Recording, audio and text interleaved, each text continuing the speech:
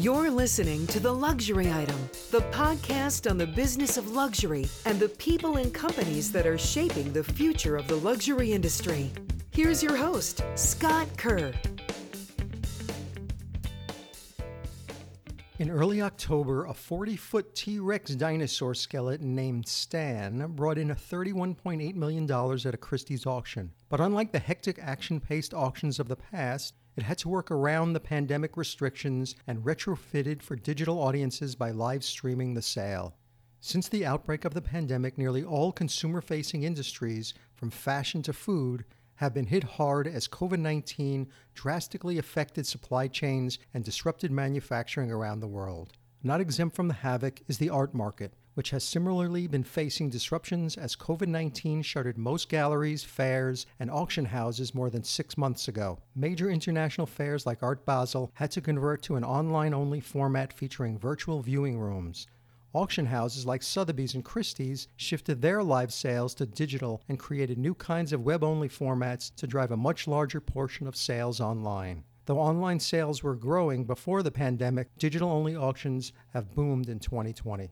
Some say this forced break could be more than a breather for the art world. After years of kicking and screaming against the technological tide, what might emerge from this crisis is a more business-ready and sustainable art market. Here to discuss what's going on in the art market today and how it's shaping up for a post-pandemic future is my guest, Annie Wang. Annie is head of marketing at Artnet, a leading end-to-end technology platform connecting the world's collectors, institutions, and galleries to business-critical data and information. Prior to Artnet, Annie led marketing at Sotheby's for top-grossing verticals including Impressionist, modern, and contemporary art. As an expert in the highest end of fine arts, Annie has marketed artwork totaling over $5 billion, including landmark masterpieces such as Nu Couché by Amedeo Modigliani, which set a record for the most expensive work ever sold by Sotheby's. Annie also co-founded a limited edition print company and led marketing at Wright, the celebrated design auction house. Welcome to The Luxury Item, Annie. Thank you, Scott. It's so great to be here with you. I just love your podcast series. It's really a must listen for me.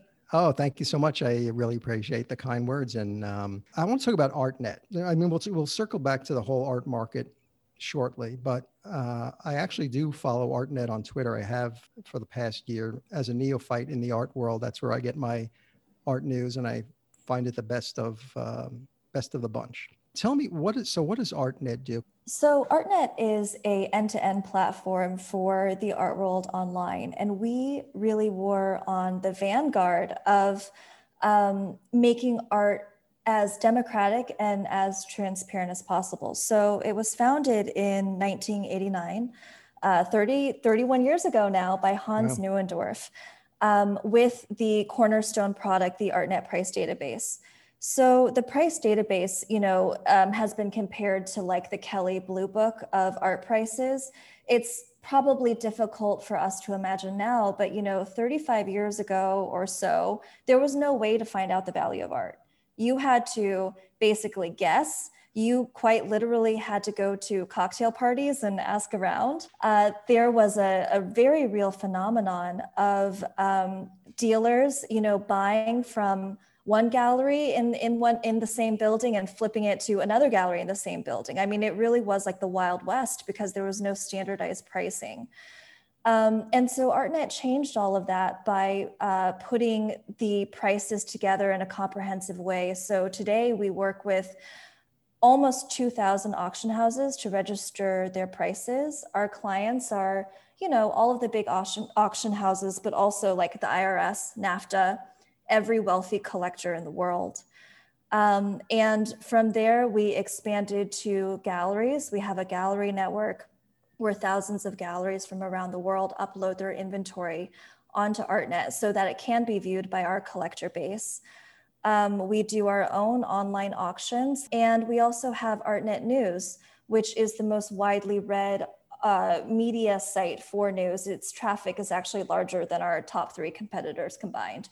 So we really do have this large audience that is very attractive to, some of the other people that you've interviewed. When you go onto Artnet News, you can see that our advertisers are like, Cartier, Graf Diamonds, Tiffany.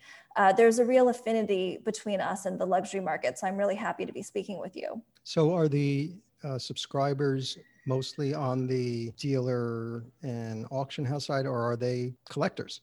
It runs the gamut. And I think that's something that's unique in the art world is that the collector, particularly the serious collector, is very often a business person too. And so I would say that we have a pretty wide range. And I would confidently say that there's pretty much nobody who deals seriously in art that we're not talking to. When Artnet launched, I would imagine the dealers probably weren't too thrilled about that because They they were were not probably too thrilled about that. They absolutely were not, Scott. You know, one very prominent dealer who will remain unnamed and is still in business today took Hans to lunch and said, "What are you doing? You're killing the golden goose." What's great about it is also Artnet is one of those digital companies that survived the first dot-com bust. Yes, that's true. We actually IPO'd, very early and are publicly traded in Germany. And we have been online longer than anybody else. You know, the only news publication online that is older than Artnet News is Slate. Hmm. And when you think about it, there aren't too many publicly traded companies, art companies. Now that Sotheby's has been taken private, I think we're essentially the only major player that's still publicly traded. So let's talk about what's going on in the art world. You know, the crisis has forced galleries, auctions, and fairs to turn to these virtual solutions. And the art world has been operating in a market that has proved pretty resistant to embracing online solutions. And there's this sense that the effects of the virus have accelerated what needed to happen in the art world anyway. So why has the art world been so stubbornly slow to embrace the digital realm? You know, it's been slow for a few good reasons. One, art is unlike other luxury products, although it is the ultimate luxury product, because it's one of a kind. You know, we don't have SKUs, and the price is typically very high.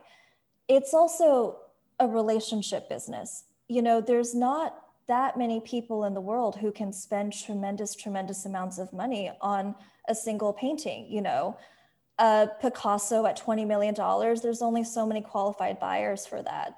And so, Sotheby's and Christie's and other art companies, galleries, have been slow to embrace digital because they really haven't needed to in the past. It very much was a pick up the phone, go to a party kind of business. So what changed? I think a lot of it, to be honest with you, is about reducing operational costs and creating efficiency in businesses. Increasingly, you are seeing people enter the art business who have not spent their careers in art. When I was at Sotheby's, I joined with a brand new CEO, Tad Smith, who brought in a brand new CMO, David Goodman. And they came in after Dan Loeb did a activist takeover, essentially, of the company and wanted to change its direction. I think Dan referred to Sotheby's as a old master in need of restoration. And that's a little mean, but also not unfair. There are efficiencies that technology can create that are absolutely essential for art to continue to be a robust market in the kind of economy that we have now, and also with the kind of generational shift that we're seeing. Between the large players, Sotheby's and Christie's, they very much look at what each other is doing and sort of go toe to toe on that. Christie's had entered online sales a bit earlier than Sotheby's had. Sotheby's actually did not launch them until I was there in 2016. It's very difficult to believe, Scott, that you couldn't bid for art online at Sotheby's prior to 2016.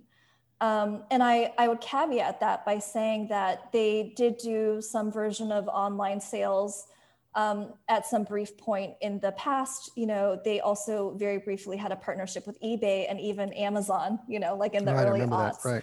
I think they've tried things, but the most effective way to sell high-end art for these companies is truly through relationships. And that works great, I think, for boomers, for a generation that are not millennials. Right. But I think that we really need to shift with the times. Yeah, it's just like the advertising business. The Mad Men days are long gone. The three martini lunches and building, relationships that way. Things have changed, and it just seemed, it was natural that the art world would come next. Yes. So, speaking of traditions, we're starting to see traditions changing fast outside the art world. The online retail sector is expected to continue to grow more than 85% in the next 4 years, increasing its total market share from like 14 to 22%. But online sales within the art market lag behind. I think it's like 9% of the market share.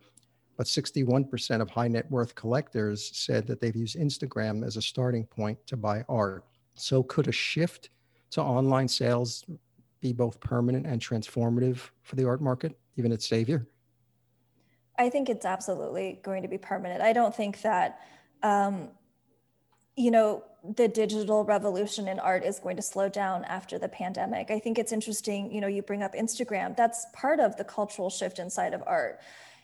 A great writer for Artnet News, Tim Schneider, said that popularity has replaced rarity as the quality collectors look for. And that's in large part because of Instagram. It used to be that nobody really knew what you have, and you weren't quite able to signal your lifestyle in the way that Instagram now allows you to signal your lifestyle. Mm-hmm. And so you're seeing a shift away from, categories like, let's say, old masters.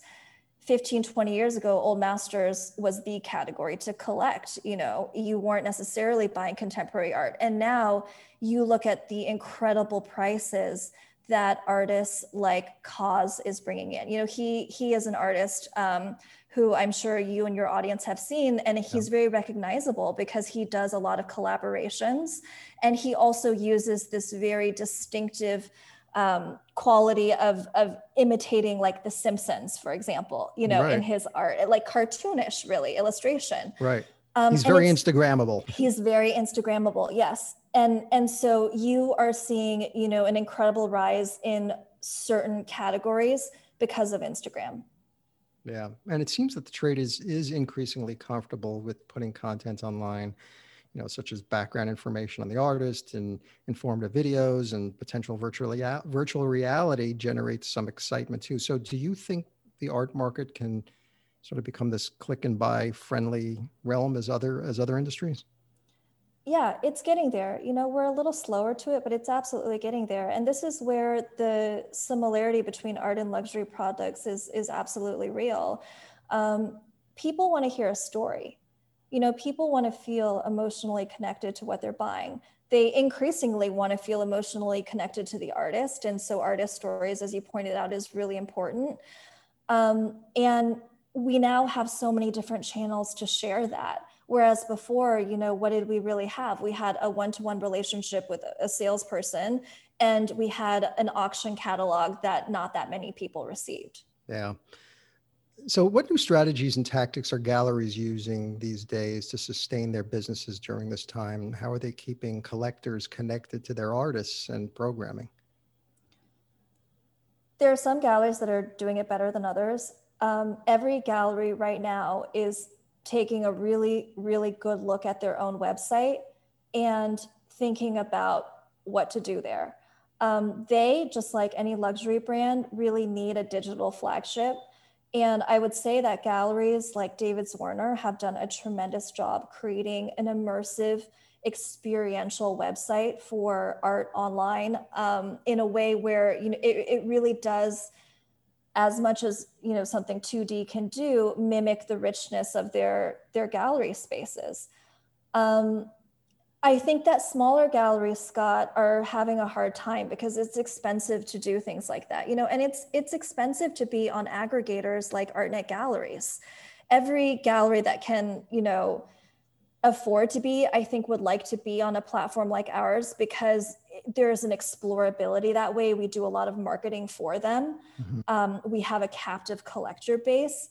And I think right now, galleries are really looking at what kind of aggregator they're part of, whether it's ours or a lot of fairs have gone online. Those work as well, and also their own websites. I think that It's very noisy. It's noisy. And I think that there are some galleries that are sort of trying to maybe sit it out, conserve their energy and resources, and wait for the storm to pass. I want to jump back to the social media because I've been thinking about this. It probably wasn't that long ago that artists were limited by the ways in which they could reach potential audiences and had to rely on some middle person to sell their goods and gain access to a show, to show their work. Now with social media, particularly with Instagram, which we discussed, it gives these young artists plenty of exposure to build a wider audience. So are you seeing more artists communicating with collectors directly to sell their work through social platforms like Instagram? And, do you think the future of art world is more direct to consumer? Yeah, absolutely. I think that there's a number of artists who have built incredibly successful careers for themselves because of Instagram. They're also very, very savvy business people, and you don't always get that combination. The benefit of a gallery, particularly a good gallery, is that they will help build a market for you. They'll get you into the hands of the right collectors. They obviously, do the organizational work for you, like create exhibitions, create your marketing materials, etc. But when I think about an artist who has done a tremendous job marketing herself through Instagram, I think of someone like CJ Hendry. She does these really beautiful photorealistic drawings that she sells through Instagram. You could get a little print for like $600, or you could get a larger work for $180,000. And she has also expanded her practice into creating art spaces where she charges, like a fee to come into a super Instagrammable, like bouncy castle that she created in Dumbo. And I think that that's really, really impressive. I think that a lot of artists are able to use this channel to create a career for themselves that they might not have with a gallery, because you have to remember, a gallery is not just about one artist. A gallery has to champion many people who are all competing for attention. And so if an artist is able to take the reins of their own career and manage it competently, the social media is quite a powerful way for them to do so. Yeah, and it sounds like they're taking the same business model of consumer brands, the direct-to-consumer brands now, that not only are they connecting one-on-one, but they're also telling stories. Yeah, absolutely. You get to know them as people, and there is a richness to their content that I think is not always present in gallery content. Galleries very often like to show things, of course, finished. And with a gallery, they have a whole roster of artists. You don't necessarily get to have that deep experience with one individual. It's almost in a way like Glossier, right? Glossier is not Estee Lauder where they have 1 million products. They just have a set of products, and you really understand it. And they have one personality, Emily Weiss. And so it's very much the same philosophy.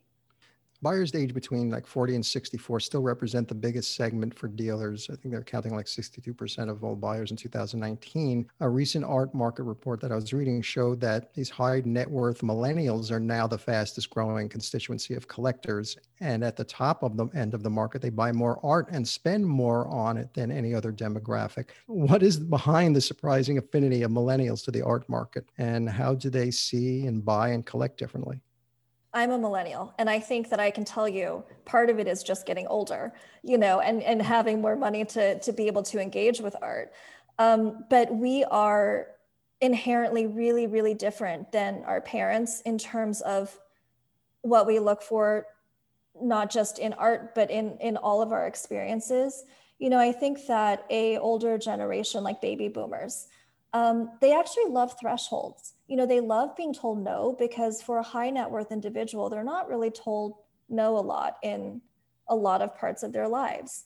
And when you go to a top gallery and you walk in the door, I think that boomers kind of love that experience of the slightly intimidating entrance, the sort of bitchy, beautiful girl at the front desk, and Sotheby's and Christie's provide a somewhat similar experience with the uniform doorman, the incredibly impressive spaces on the Upper East Side and in Rockefeller Center. And I think that older people kind of love that. And you really, at the top of the game, you have to prove yourself to get a work of art, not so dissimilarly to the way you sort of have to prove yourself to the Hermes salespeople before they'll offer you a Birkin.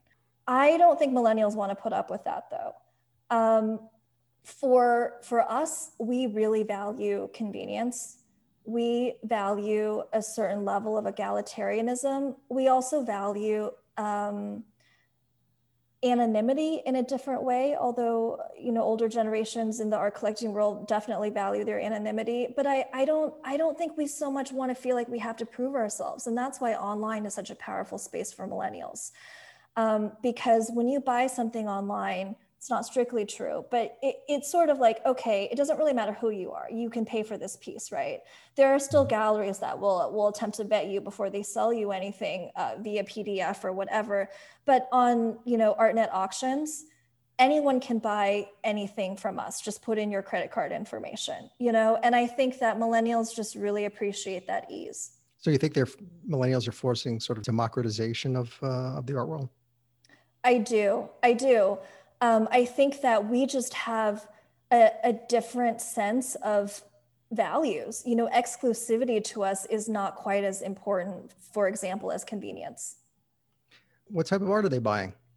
Are they buying contemporary art, impressionist, modern art, old masters, 19th century? I know you're not going to answer old masters. So what are millennials buying? Unfortunately, for the impressionist market, which was long a stalwart of the secondary market, they're not really buying impressionist pieces. They are definitely, I'm sorry, go ahead, Scott. No, I was just saying why. Like what appeals to them? Yeah, so it's definitely contemporary art. That's what they're buying. Right. And they also dabble a fair amount in prints, but prints is essentially, 20th, 21st century art. You see them buying a lot of artists like Daniel Arsham or Murakami, or a cause again, and these are also artists, interestingly, that do a lot of brand collaborations. Like Daniel Arsham has worked with everyone from Disney to Adidas to Dior. And that didn't used to be something that serious artists do, particularly not serious artists who, really want to build a market for themselves, but it's something that millennials kind of like. And so, we also look for some of the same things that our parents did. Pop art is a big collecting category for millennials because I think that these images are just simply iconic and will forever be part of, our spiritual heritage, like Warhol. Right. But Keith Haring. Exactly. And you see them buying a lot of street art, and street art, good street art still does very much echo, pop philosophy and, Keith Haring. I would love to be able to say that they are buying things outside of contemporary art, because they are, but it's, watches, wine, cars, prints, and they also buy a lot of design. Lifestyle is so important to millennials, creating the entire ecosystem around yourself, which includes furniture. And you see design doing very, very well on the secondary market with collectors who are millennials. It seems like they're interested in contemporary art because it tends to tell a social statement. Absolutely. Everybody wants to be relevant and surround themselves with relevant things and people. Auction houses are starting to branch out from traditional fine art categories to court these young buyers. Last year, Christie's had this sale offering a mashup of, Hermes bags, a Spalding basketball, I think it was, a pinball machine, and artist designed Supreme skateboard decks and others. So it brought in like $2 million. And Sotheby's also organized a sale of 278 Supreme skate decks that was snapped up by, I think it was like an 18-year-old for close to $1 million. And Sotheby's also had this Michael Jordan's rare, Air Jordan sale. Will we be seeing more of these types of auctions centered around popular personalities and streetwear? I think you're going to see more of them. I'm not sure that they're going to be here to stay in the mid to long term. And that is simply because the goal here, or at least I don't know about the goal, I think the dream here really for these auction houses is to use these categories almost as like a gateway drug, right? These are very approachable categories where you can enter into a Sotheby's or Christie's, where it's otherwise a bit of an intimidating experience. And hopefully you can kind of usher these these new buyers into other categories, whether that's watches and wine or fine art. But these sales will continue as long as streetwear and as long as sneakers are a robust market. But I can't tell you, how long that will be for. And, think about the gallery business. It also seems, galleries have been extremely focused on attracting and retaining the attention of millennials. So do you think the gallery business model as it currently stands is set up to engage the millennial collector? Gallery businesses are probably not set up extremely well for a number of different reasons that don't necessarily have to do with the galleries themselves, particularly galleries in major cities. We just wrote a piece on Artnet News about why landlords won't just lower their rent, so that a gallery can stay inside its space rather than be evicted. Mm-hmm. And there's truly a number of on the landlord side, very good reasons not to do that.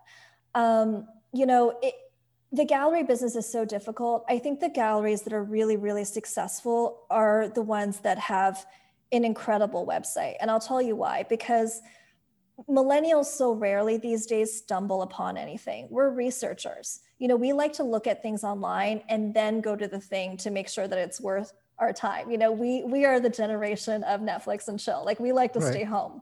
And so I think that a gallery, if they really want to do well with millennials, will have an incredibly engaging website where they make their events very, very clear. They make their exhibitions very, very clear.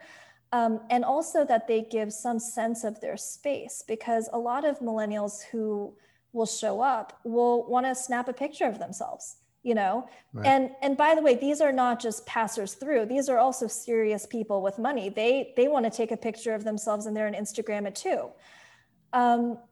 So galleries have to get the digital piece right in order to then build the relationship with the millennial who walks through the front door. So do you think that'll happen when things start getting back to the normal? I think that's absolutely going to happen. We work with an incredible creative agency called Other Means. And I said, guys, are you going out of business or what? Because so many agencies are right now. It's very difficult, as you know, Scott. And they said, no, we have more business than ever. Every gallery is contacting us, right now to revamp their website. So I think that this is actually a healthy jumpstart for galleries. I read a figure that of the $197 billion spent globally on art at auction from 2008 to 2019, only $4 billion was on art by women.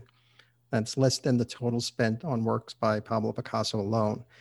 And artworks by women represented a mere 2% of global spending at auction in the last decade. Why do female artists remain at a severe disadvantage in both the commercial market and institutional representation? It's sexism, pure and simple, and it's the legacy of sexism, pure and simple.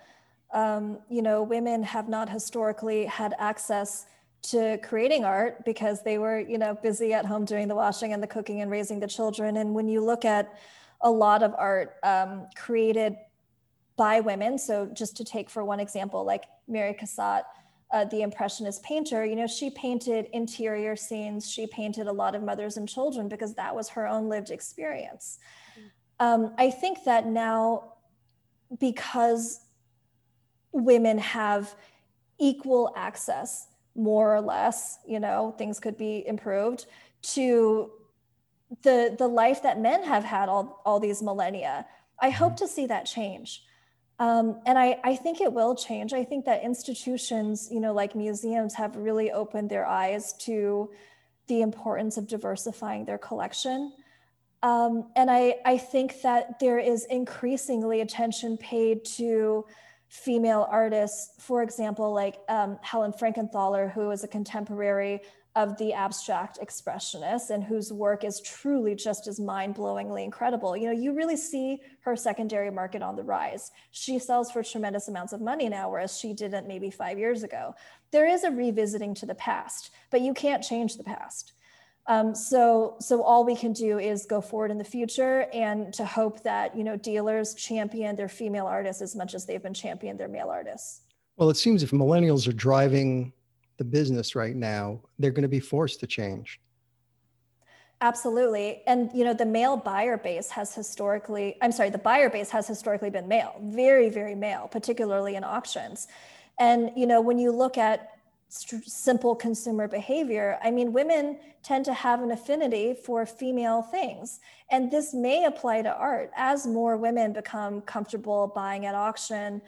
I think that you're going to see them being drawn potentially to different work than men are drawn to. Of course, great art draws all people. And so it'll be interesting to see where it goes. So what do you like these days? What is some of the new art or some of the new art trends that you're seeing? I think the ones that you've mentioned, Scott, the D2C phenomenon is really, really interesting. There's an account I follow on Instagram called See You Next Thursday. And I don't know who runs it, but the concept is really simple. Every Thursday, the person who runs the account puts up a work of art, typically by an unknown artist, and you bid in the comment section. And some of these pieces sell for thousands of dollars, and the buyers typically make good on the purchases. I think that's such an interesting, clever concept. Yeah. I also am interested to see the evolution of the Murakamis and the Daniel Arshams of the world who are working with brands. Jeff Koons just did that collaboration with Louis Vuitton for their handbags. Right. I wonder if this is something that's truly here to stay, because, Warhol was not actually working with Heinz, right? Right. But Daniel Arsham is actually working with Heinz. And I will be fascinated to see how this looks maybe a decade from now. We're already seeing, like you mentioned Louis Vuitton, but you're also seeing other luxury brands doing collaborations with up and coming artists. And it's actually elevating these artists to the main stage. So do you think you'll see more of that where you have these luxury brands that are searching for these up and comers and bringing them into the light? I do. I think that art has become part of our zeitgeist in a way that it never necessarily was before, because of the digital proliferation of images. Just like music used to be very much a luxury product because you had to go hear a concert in person. You'd get dressed up in your beautiful gown and you'd go to the opera house or the concert hall. And now I open Spotify if I want to hear Beethoven's Fifth, right? Art is very much the same way. More people have seen the Mona Lisa online than they've seen it in person. I think that we will continue to see a trend of the formal qualities of art potentially shifting in order to accommodate the limitations of a two-dimensional screen, which does make me feel sad in a way. Right. But I think that this is also this idea of technology is potentially a new avenue for art to explore itself. There is a very interesting new initiative called Super Blue that has been co-founded by Mark Glimsher of Pace Gallery, as well as Lorene Powell, the widow of Steve Jobs. And their initiative is to create, a next generation of immersive experiential art. And a group of artist that is doing that well now comes out of Tokyo, called Team Lab, and they create these incredible digital environments that you walk into. I've seen them. They're so imaginative and playful, and I think they do extraordinary work. And it's not, in a way, this idea of experiential art is the legacy of performance art of the 70s. And performance art never really took off because it's hard to monetize, Scott. You can buy and sell a painting many different times, but a performance is difficult. And so I think that art is going to look at how it can monetize these new kind of experiential endeavors. And I know that that's certainly something Mark Glimsher has talked about doing, and has a lot of potential. So what do you think the art market's going to look like in the year 2030?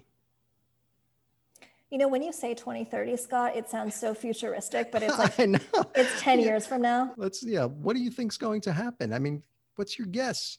What are you hoping for? I don't think that we will be having a conversation about online versus offline in terms of art buying.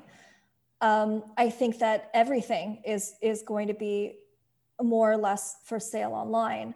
I will be interested to see how the very, very top dealers, like Gagosian or David's Warner, shift with the times in that sense. Maybe their business is still going to be more or less the same, where it's extremely heavily relationship driven, despite the beautiful websites.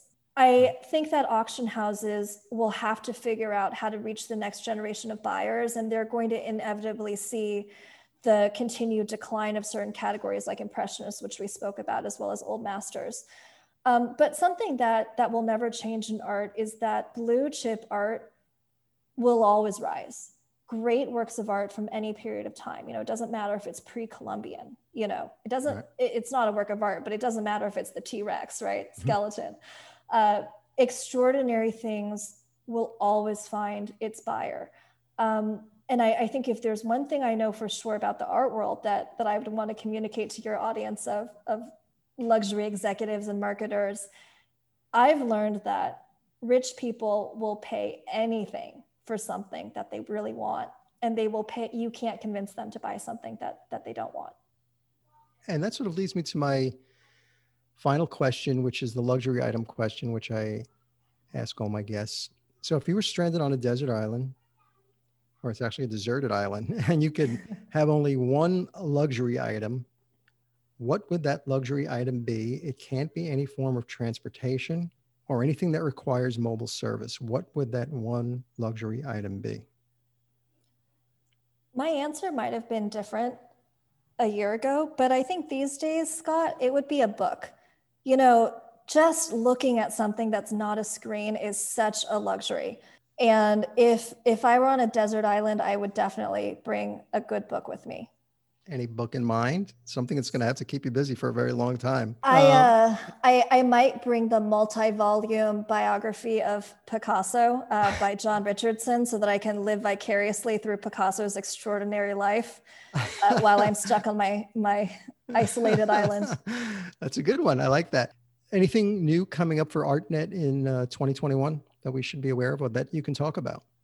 We actually have a lot of exciting things, not all of which I can talk about, but we are going to release our next issue of the Artnet Intelligence Report, which is our biannual magazine, in March. So be on the lookout for that. And I think, for us, it really is about continuing to create an ecosystem that provides incredible goods and services to our clients. That's how we've managed to survive for 30 years and become a second generation internet business. Jacob Pabst, who is the son of the founder, is now the CEO, and you don't see many online businesses like that. Annie, thank you so much. You're a great guest. I learned a lot. I know the audience has learned a lot, and thank you so much. Thank you so much, Scott.